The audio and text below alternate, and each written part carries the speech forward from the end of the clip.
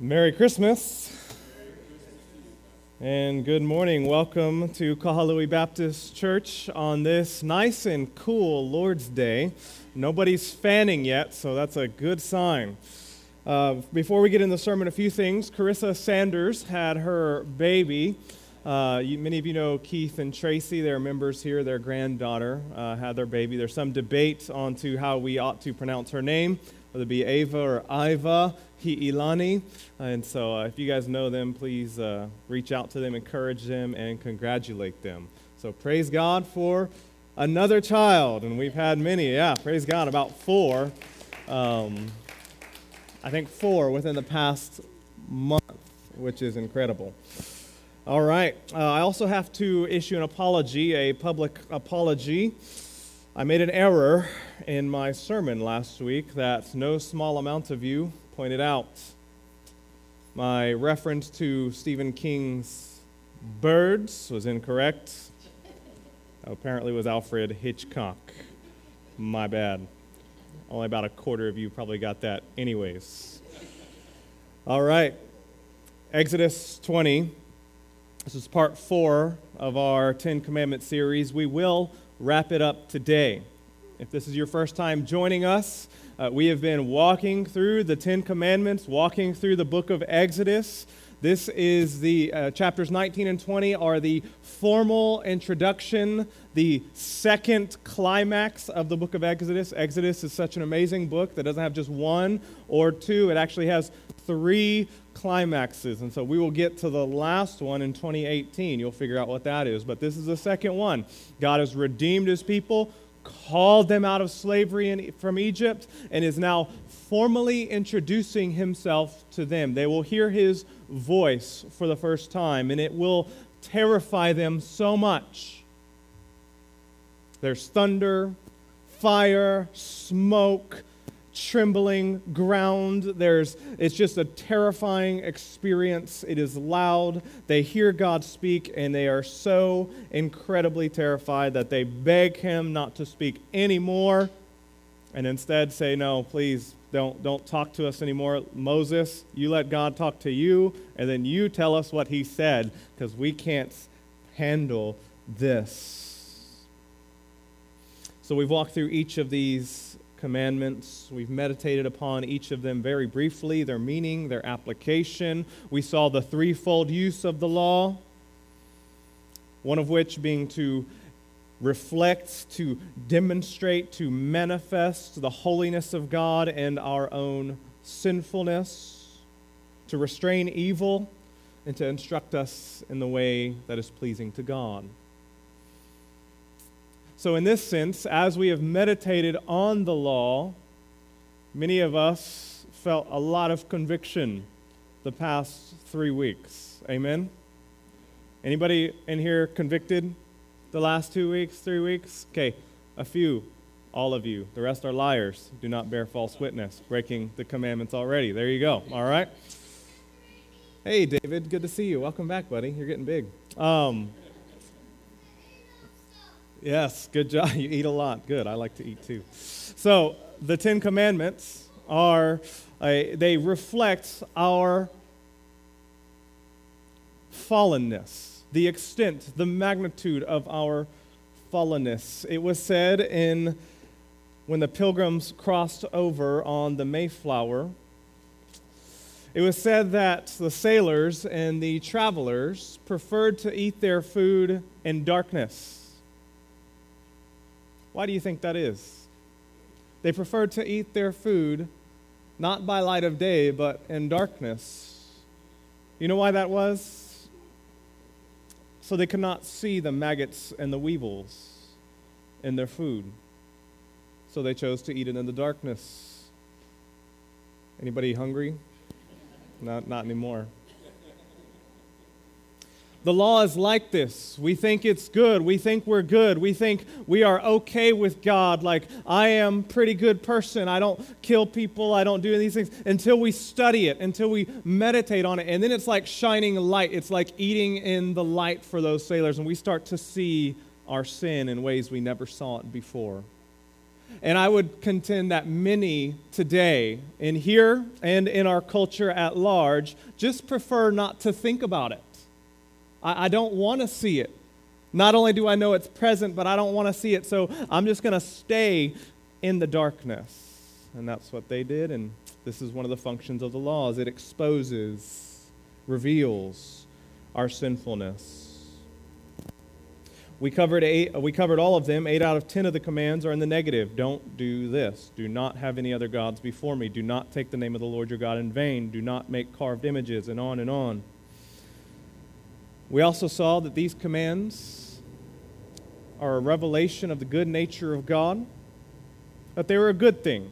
There's grace in the law, as they say, and there is law in grace. We cannot draw a hard separation between the two. So in this last sermon, what are we to make of these? Of this 10 commandments, or of these summarize the entire law, don't they? There's not a hard separation like, oh, the 10 commandments can be divorced from everything that comes after them. Every time you see Jesus and the writers of Scripture look at the law, it is an entire unit. They don't parse it out, the ceremonial use of the law, the civil use of the law, or the moral use. They don't parse it. It is a unit.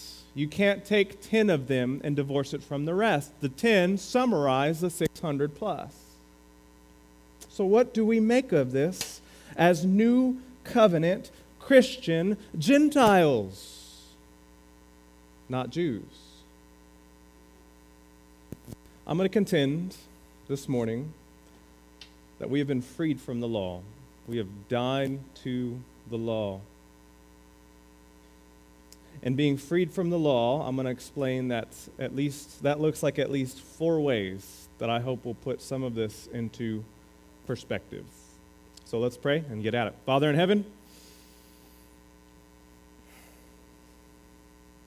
Christ is the end of the law for righteousness to everyone who believes.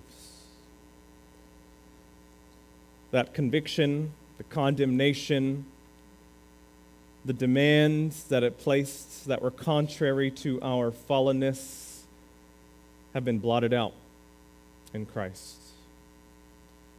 Thank you. Thank you for sending him, for sending one who could do what the law could not do. And may this morning we meditate, worship, and go forth and proclaim his goodness to all people. In Jesus' name, amen.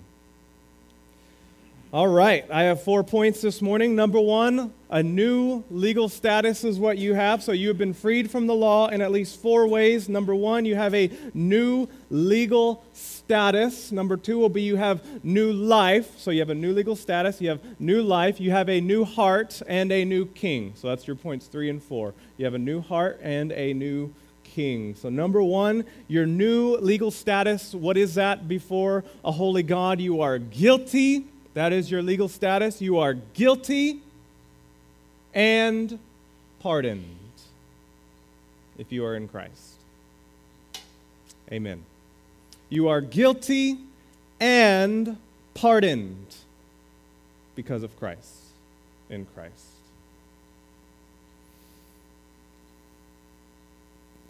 Galatians 3:13 would put it like this. This is an important passage. Christ redeemed us. He redeemed us. Think of that word. He purchased us out of slavery. Think of them. They were in slavery to Egypt and Pharaoh, and Christ redeemed his people. Christ redeemed us. We were slaves to who? To sin and death. See Romans chapter 6. The death reigned over us. Sin had dominion over us, and Christ redeemed us from what? From the curse of the law. How? By becoming a curse for us. So understand the 10 commandments summarized, right? The 10 commandments were the law of God. And if you break the law, what do you get? Penalty, death. So the curse of God, the condemnation of God rests on everybody from birth.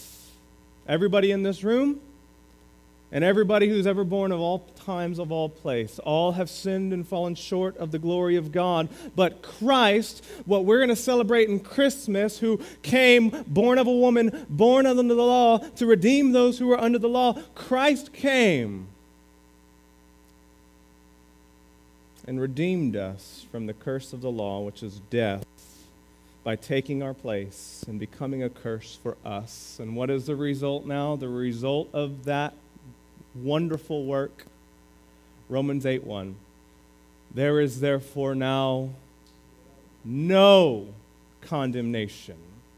No condemnation for those who are in Christ Jesus. Amen. Now, we're going to practice something, all right? So Baptists historically are known for being kind of maybe a little cold and ho-hum and don't put your hands up in worship, all right? And I know some of you in here like to be a little more vocal, but you feel like, man, I just don't know so we're going to practice something, all right? So here we go. My left side, the right here. If you're sitting here, everybody say amen. Amen. All right, let's try that again. Amen. Okay, and then the middle here, say praise God. Oh, that was good. All right. And then the right, I want you to say hallelujah. All right. So hallelujah. Praise God.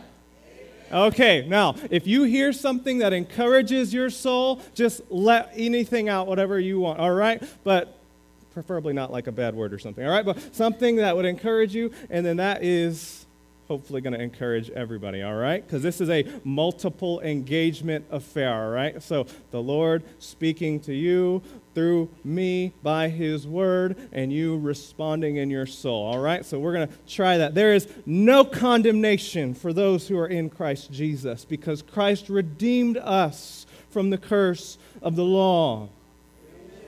Oh, there we go. All right. Practicing. Good. Now, this is important. Christ redeeming us from the curse of the law, that there is no condemnation because sin finds its strength in the law. And this is what we feel in battle with, all right? This is what Paul refers to in 1 Corinthians 15. This is what he says. The sting of death is sin. Here we go. And the power of sin is the law. But thanks be to God who gives us the victory through our Lord Jesus Christ. This means as we hear the law, sin finds strength. Because when I see and I reach out my hand to steal, the law says, do not steal. And I desire that all the more. Paul says, I would not have known what it was to covet had the law said, do not covet. And so the law comes in, and now sin finds its power. And it says, Christ gives us victory. He redeems us from the curse of the law. Now, how does this play out practically? Many of you, myself included, this can happen to us many times a week. We walk around feeling condemned with feelings of condemnation or low-grade guilt, like we're always doing something wrong, like I'm not measuring up, like, ooh, I tried today, but I didn't do it quite good enough. I was not as Christ-like as I think I should be, and that low-grade guilt or condemnation can act like a rock in my shoe that I'm just walking around all day long, and it's just there, and it's grinding on me and irritating me, and I can feel it, and it's as if God is not satisfied no matter how hard we try. Am I doing this right? Am I doing that right? I messed up again. I'm a failure. I didn't read. I didn't read enough. I didn't pray. I didn't pray enough. I didn't meditate. I didn't meditate enough. I shouldn't be so rushed in my time with God. Am I even a Christian?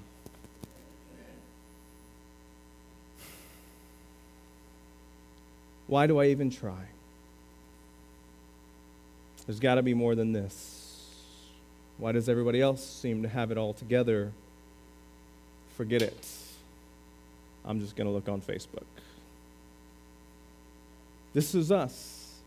We walk around with low-grade condemnation, low-grade guilt. I wonder if everybody else can tell how bad of a person, parent, father, mother, son, daughter, worker, Christian I am. And it all comes together.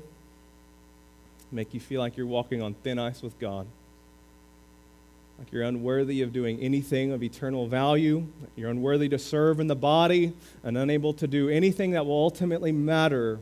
And I am here to tell you this morning, Christ redeemed us from the curse of the law. And that is a lie straight from the pit of hell, meant to paralyze you in service for God. Hear me. Hear this truth. Underline it, write it down, memorize it like Matt spoke about, burn it into your eyelids. This great truth, no condemnation for those in Christ. You have died to the law in Christ. Now contrast this with the unbeliever, the person who is not a Christian, who doesn't follow Christ. That maybe is you this morning. Maybe you're here visiting. You don't know Jesus as your Lord and Savior. You came with a friend. Or maybe this is somebody you know.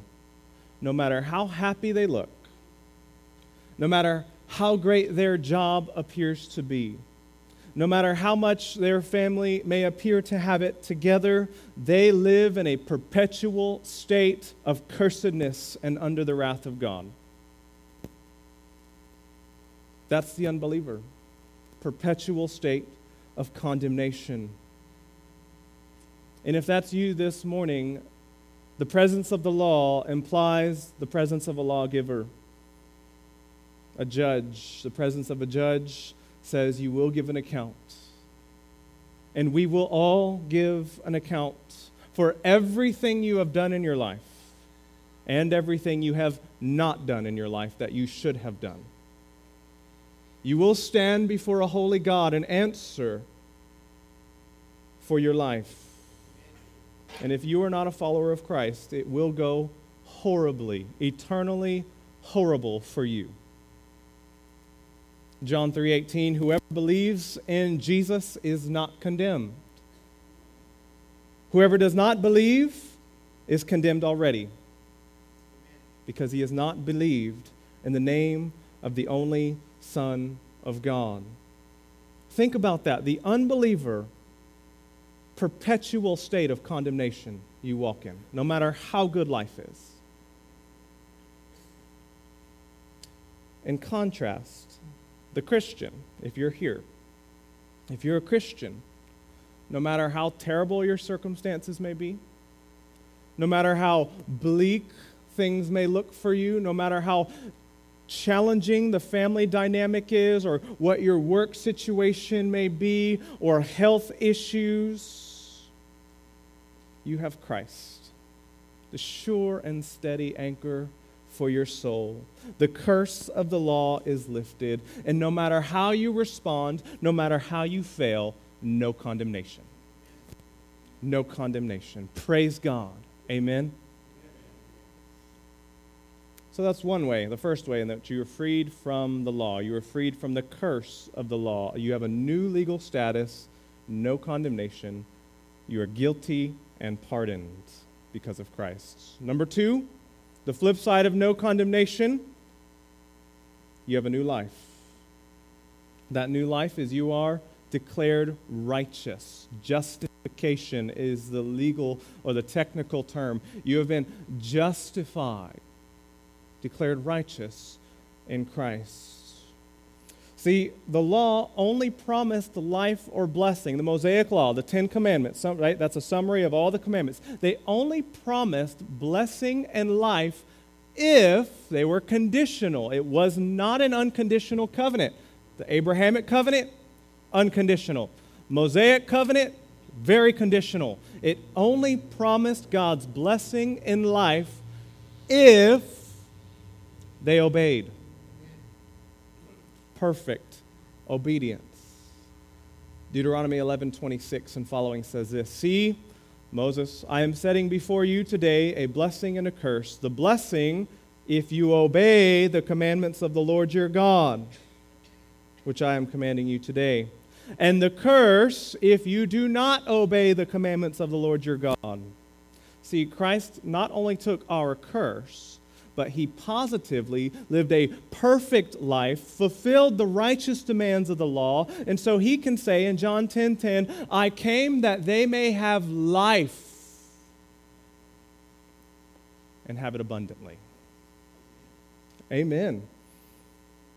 And so the result is what we call the great transaction. By faith, our sin is credited or imputed to Christ, and his righteousness that he merited by his perfect life and obedience to the Father is transferred or imputed to our account.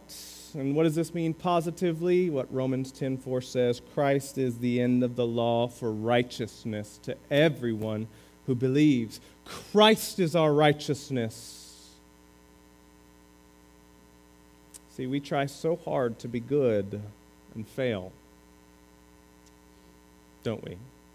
I'm going to try better. I'm going to wake up earlier. I'm going to set 10 alarms. I'm going to not do this. I'm not going to swear. I'm not going to look at these things. All right? Whatever that thing is, we try so hard and we fail. But Christ succeeded. Christ succeeded. He was victorious, and by faith he imparts his righteousness to us. The result of this, what is it? God is pleased with you. Christ is the end of the law for righteousness. Why? Because you have his righteousness, which means God is fundamentally, if you're a believer here, pleased with you. And he loves you more than you could ever imagine. Amen? Do you believe that? God loves you so much, he sings over you. He sings. Have you ever seen a man maybe just infatuated with his bride-to-be? And he just, maybe normally he's just quiet and smug, but then you see him whistling, whatever it is, singing over his bride-to-be. God rejoices over you. Isaiah 62:5, as the bridegroom rejoices over the bride, so shall your God rejoice over you. It's hard for us to really believe in. I mean, we can hear it. Man, that sounds cool, but the problem is you see how sinful you are, don't you? So we're talking about you see your fallenness, you see your failures, you see your mess-ups, and it's kind of hard to really believe that God could rejoice over me. It's hard for us to believe, but it's true. Every word of it. God rejoices over his people. It's so hard for us to believe this that Paul prays in Ephesians 3:19. He prays that we would have divine help to know the love of Christ that surpasses knowledge. Do you ever think about that? Paul prays for believers that we would have divine help to even know the love of Christ, the magnitude, the greatness of his love that surpasses knowledge. You can't even understand, you can't even begin to understand how much God loves his people without divine help. So are you a Christian this morning, Kahalui Baptist? Know this, God is pleased with you. So we have died to the law. He has redeemed us from the curse of the law. He has given us a new status in life. Pleasing to God. He really is. Think about your week. You messed up, you struggled, whatever that was, month, year. God is pleased with you if you're in Christ. A student of Martin Luther heard this teaching of God's justification of sinners by grace alone, apart from works of the law, and once replied to Martin Luther, and he said, if this is true, then I can live however I want. And Martin Luther said, absolutely. Now what do you want? Now what do you want? Which leads us into our next point, number 3. You are freed from the law, you have died to the law, and that you have a new heart. You have a new heart. What does that mean? It means that we are free from the law as an external, something outside of us, an external rule that contradicts our true nature and desires. We're freed from the law in the sense that we are freed from the law as it is an external rule or command that contradicts, that wars against our true nature and desire. And this is a result of having a new heart. See, think about this. For the unbeliever, the law comes from outside himself, from God. And it forbids the things he desires and commands the things he hates.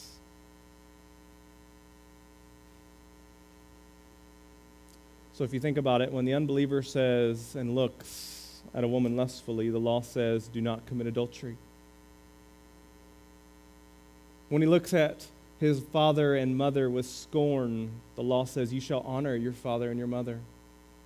You see, it stands as an external law outside of himself that forbids the things he desires and commands the things he hates. So Paul says in Romans 8, the carnal mind cannot submit to the law of God, cannot submit to God.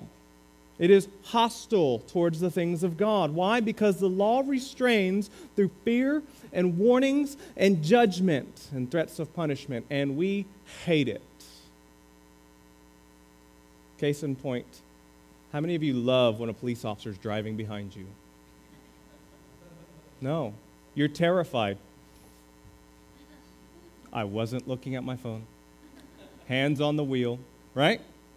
Why? Because through fear of punishment, fear of ticket, fear of whatever, and we don't like it. We reject it. The unbeliever is like this towards the law of God. It stands outside of him, contradicting his true nature, and they hate it. However, conversely, the believer now in Christ, you've been freed from the law. This means we're freed from this state of bondage.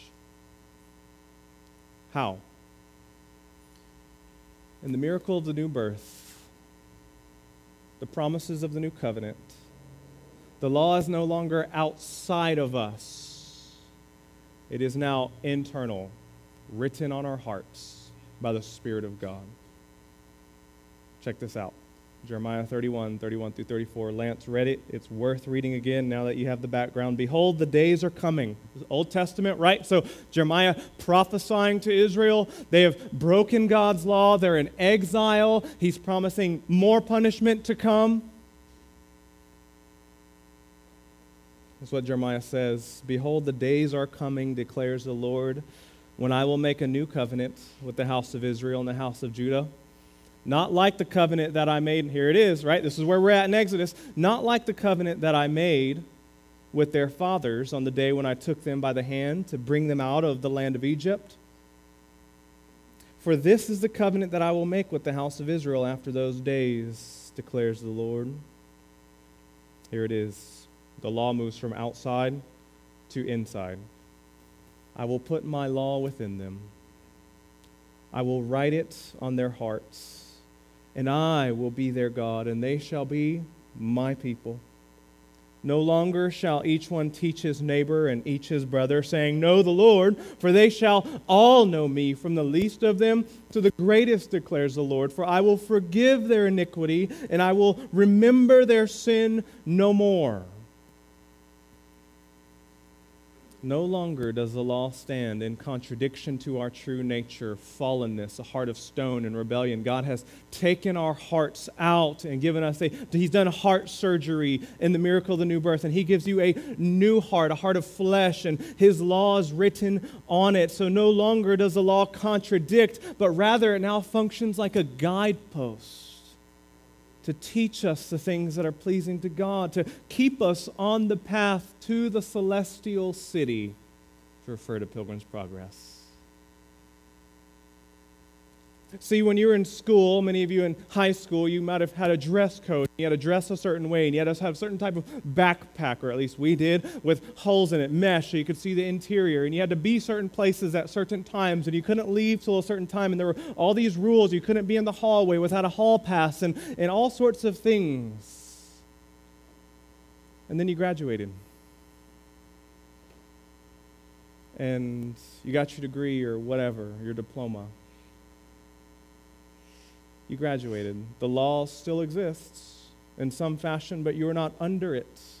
And all the things that it taught you still have application. You need to be where you're supposed to be when you're supposed to be there. You ought to dress a certain way whenever you go into certain areas. Nobody shows up to a job interview in workout clothes, most people, and on and on. There's all sorts of things that it taught you, but it no longer stands binding over you to punish you. In like manner, the law of God now does not contradict our true nature. Rather, it works with us and teaches us, guides us, directs us into things that are pleasing to God.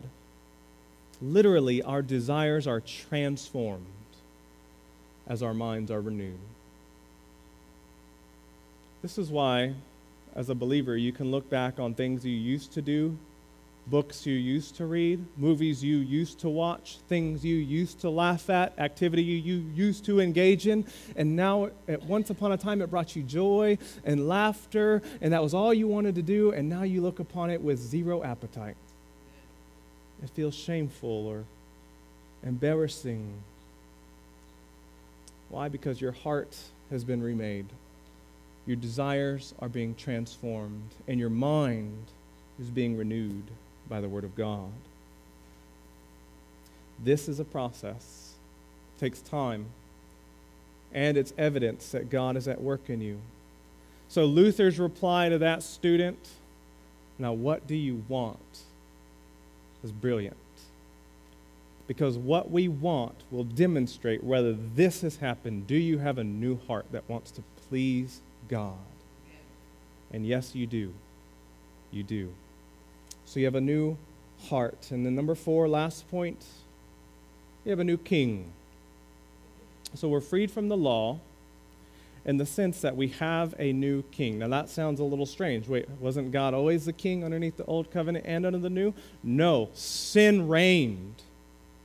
Sin reigned and had dominion. You were not a servant of the Most High. Rather, Ephesians 2 says you were captive. You were under disobedience. Children, sons of Satan is ultimately what he would say.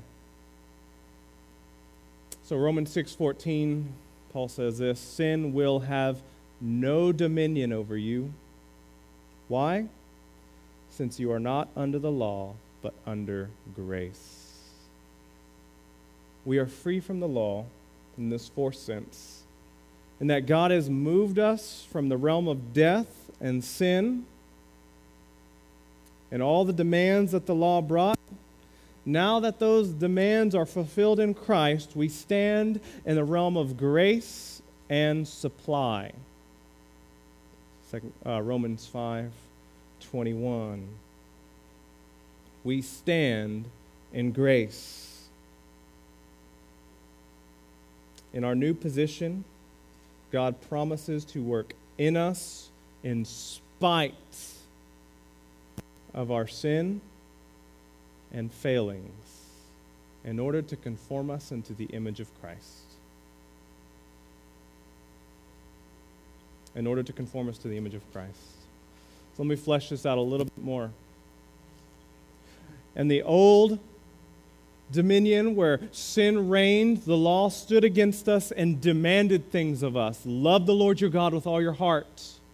It demanded, do not have any other gods before me. It demanded, honor your father and mother. Do not murder. Do not steal. Do not commit adultery. Do not covet. All these different demands, and we had no supply to fulfill them, which is why we were slaves. We're slaves of sin.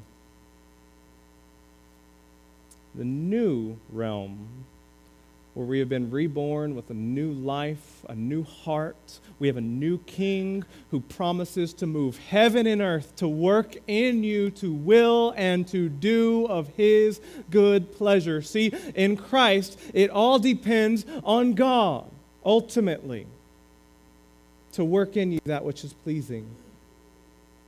And so, Christ, Dr. Orick, help me out, Dr. Orick. I'm going to summon the spirit of Dr. Orick. Christ executes the office of a king in subduing us to himself, in ruling and defending us, and in restraining and conquering all his and our enemies.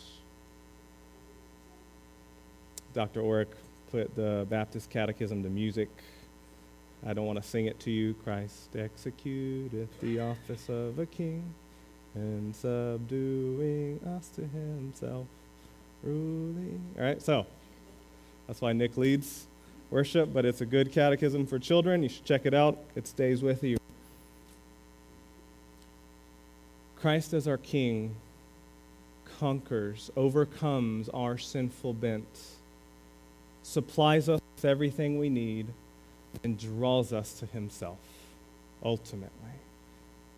So Paul can say, work out your salvation with fear and trembling. Why? For it is God, it is God, it is God who is at work in you to will and to do of his good pleasure.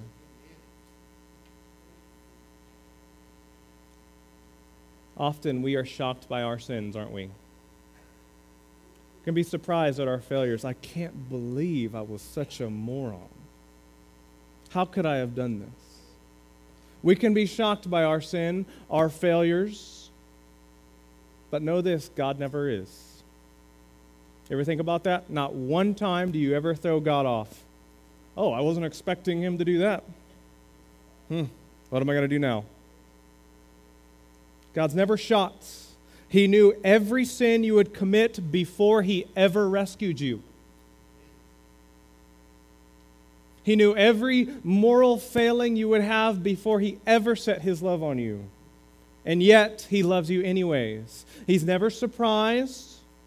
And actually, in his own mysterious methods, means, he's not surprised. Rather, he controls all things, including the moral failings of his people, for his glory and their good and the good of others.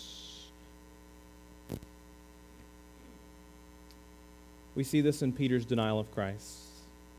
It's worth meditating on briefly. Luke 22, 31 to 34. We all know this famous passage. Christ is about to be crucified. He says to Peter, Simon, Simon, behold, Satan demanded to have you, that he might sift you like wheat. But I have prayed for you that your faith may not fail.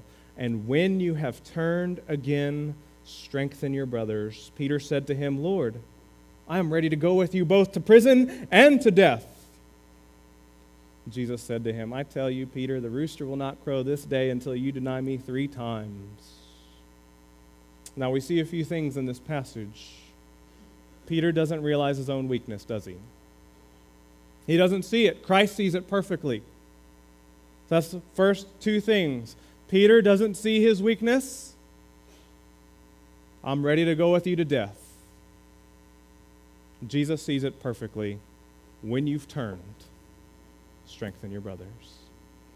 We see number 3, that Christ grants Satan permission to sift Peter like wheat temporarily. Satan has demanded to have you. I'm going to hand you over temporarily. And when you have turned, see? And then there's a purpose. The result of Peter's failure is going to be to see his own sinful pride, his own self-reliance, and to be nearer to Christ forever. Peter would never go on to deny Jesus again, would he? Peter would see his own failure, and then after his failure and restoration as a result of Christ's prayer, Peter is now in a position to write the book of 1st and 2nd Peter and strengthen others to stay faithful. It's incredible.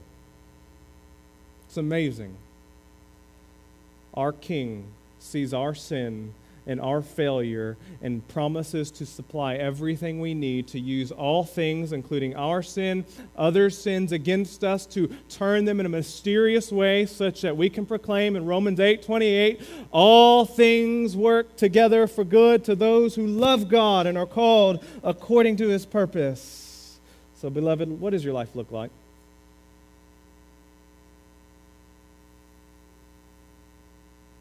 Are you a believer this morning? Do you realize these 4 ways that you have been freed from the law? Not guilty, or guilty and pardoned. You have a new legal status. You have new life. Truly, you really do. God is pleased with you. You have a new heart, new resources to do that which is pleasing to God, and a new king. Rejoice today. Rejoice today. You have great cause. No matter what your circumstances are, you may walk in holiness and newness of life with the unstoppable knowledge and zeal and confidence that comes from knowing God's power and love towards you. Amen. Are you in Christ? Maybe you're not. If you're here, you're an unbeliever, you're not in Christ. Know this, judgment is coming. You will give an account. Right now, you are under condemnation in God's wrath. Right this second, but you don't have to be. See, John 3 also says, God sent his Son into the world not to condemn the world, but in order that the world through him might be saved. You need to make a decision today. Joshua 1 said, choose you this day whom you will serve. Today, not tomorrow, not later, today I would impress on you to make a decision to follow Christ. And know that all the working you've been doing to try to make your life right, all the efforts you do to try to do things and say, I think God is pleased with me, none of it will account to nothing but faith in Christ. Faith in Christ. And he offers that to you today. Newness of life, forgiveness of sins. Don't wait. And maybe you're a believer, and you're here. Maybe you don't have a church family. Maybe you don't have a church community, a group of believers to come alongside and encourage you.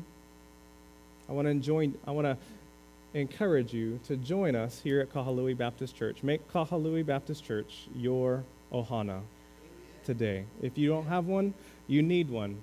You need a church family. Every believer should be connected to a local church. You don't have to watch Animal Planet very long to know what happens to sheep who are outside the fold. They get eaten. It's never good. Come today. We'd love to talk to you about membership at KBC and gospel-centered community. God bless you guys and Merry Christmas. Let's pray. Father in heaven,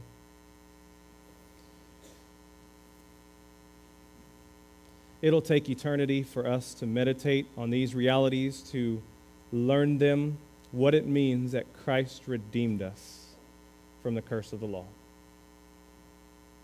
And in him we have the blessings of Abraham to the Gentiles, to us. We have a new heart, and you are pleased with us as our King. May you grant that we would turn from sin, that we would not present our members as instruments for unrighteousness, but that we would present ourselves to God and experience this full and abundant life that you promised. In Jesus' name we pray. Amen.